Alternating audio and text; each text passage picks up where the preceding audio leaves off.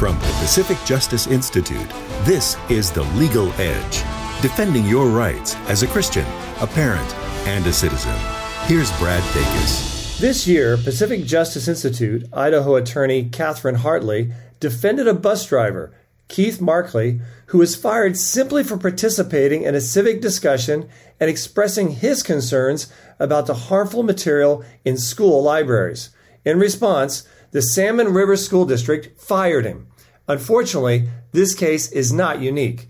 There are many other hardworking educators and workers who've been silenced for speaking up, and PJI goes to bat for each one, ensuring the protection of free speech.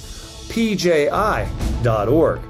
Learn more about our ministry and get exclusive email updates by registering for the Legal Insider at pji.org.